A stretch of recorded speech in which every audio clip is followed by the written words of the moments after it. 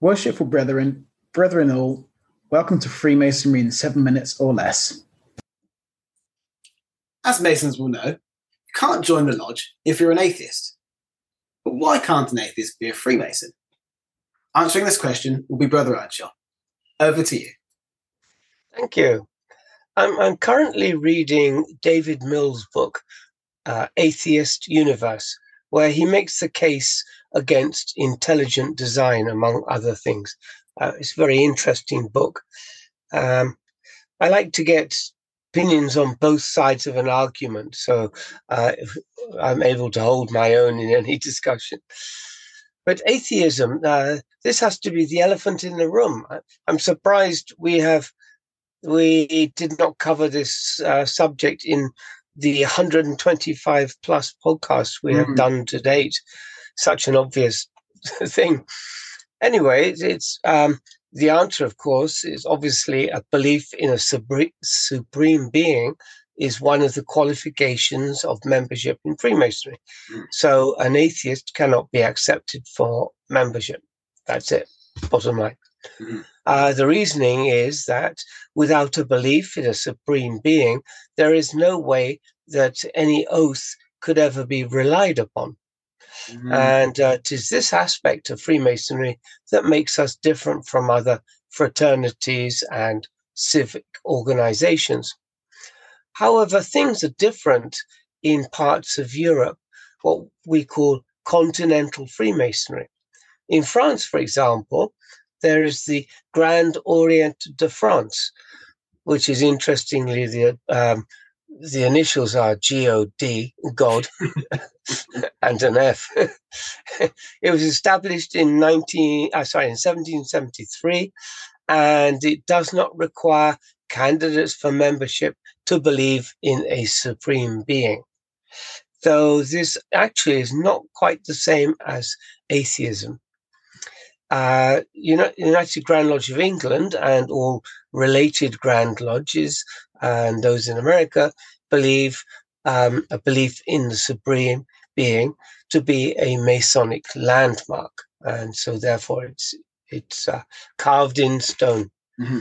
It's interesting to note that in 1794, the French politician Maximilien Robespierre reaffirmed that the French people recognized the existence of the supreme being and the immortality of the soul, which sounds very Masonic to me.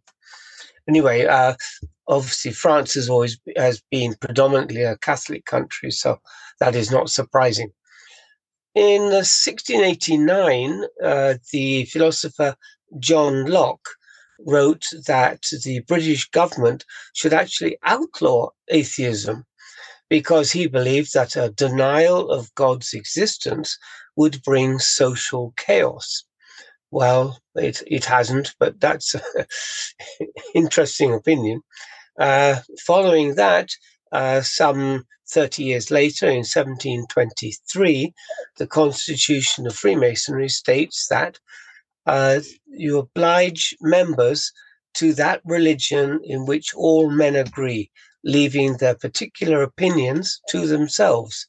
That is, to be good men and true, or men of honor and honesty, by whatever denomination or persuasions they may be distinguished. And of course, we know that the Constitution also called atheists stupid. So for me, it's surprising because I study Chinese and of course Japanese, that Herbert Giles, who was professor of Chinese at Cambridge University, and in 1892, so that's 130 years ago, he published the first Chinese-English dictionary.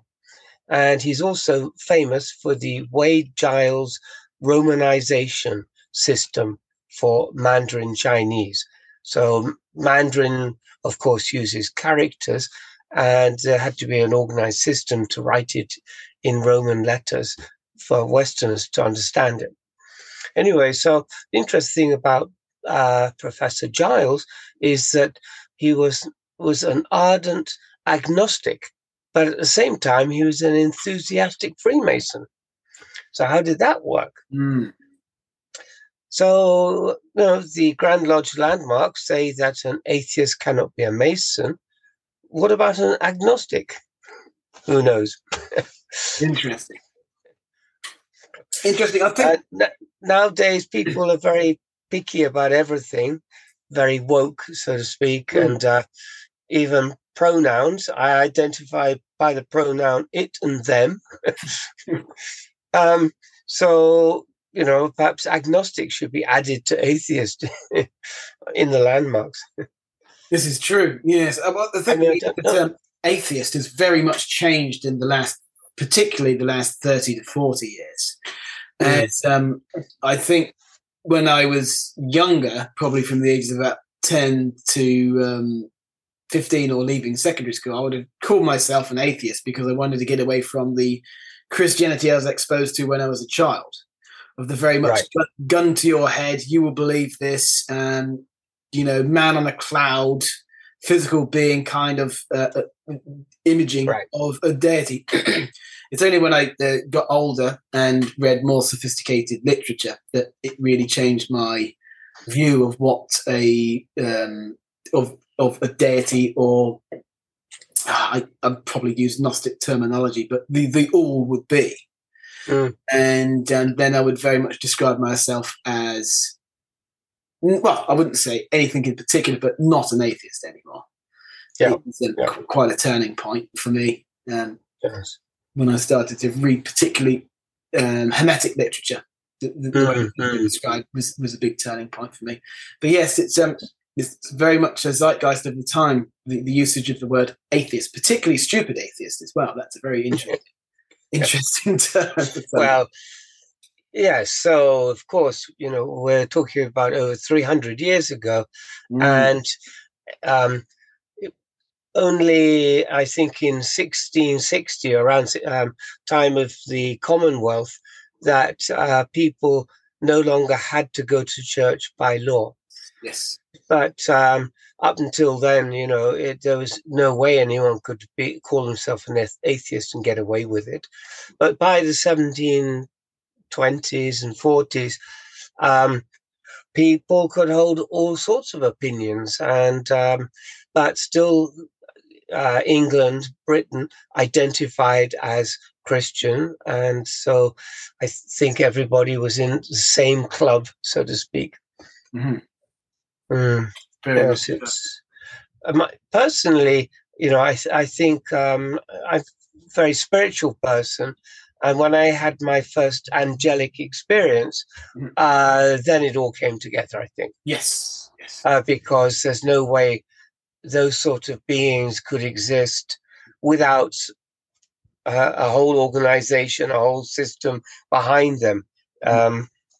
So yes, that was I forgot what the word is. Put the mark down for me. Yes.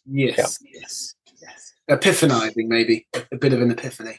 Yes, an epiphany. Yes, it's. I'd never really thought much about it. I was Easter Christian, and that was about it.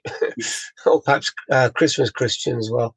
But when I had that experience, suddenly things changed very quickly. Yes. Interesting. Very interesting. Yeah, but I don't go to church. No. I think this will sound extremely pretentious, but it was science and neuroscience that led me to my opinion that I have nowadays. Right. It was, well, just probably a topic for another podcast, but yeah, we'll get onto that. We'll save that for another day. I'm running out of topics now, so that would be a good one. Right. I think we'll leave that there. Yes. If you have any questions, please email us on the link below. We're now part on the square, and we'll meet soon. Thank you and goodbye. Goodbye.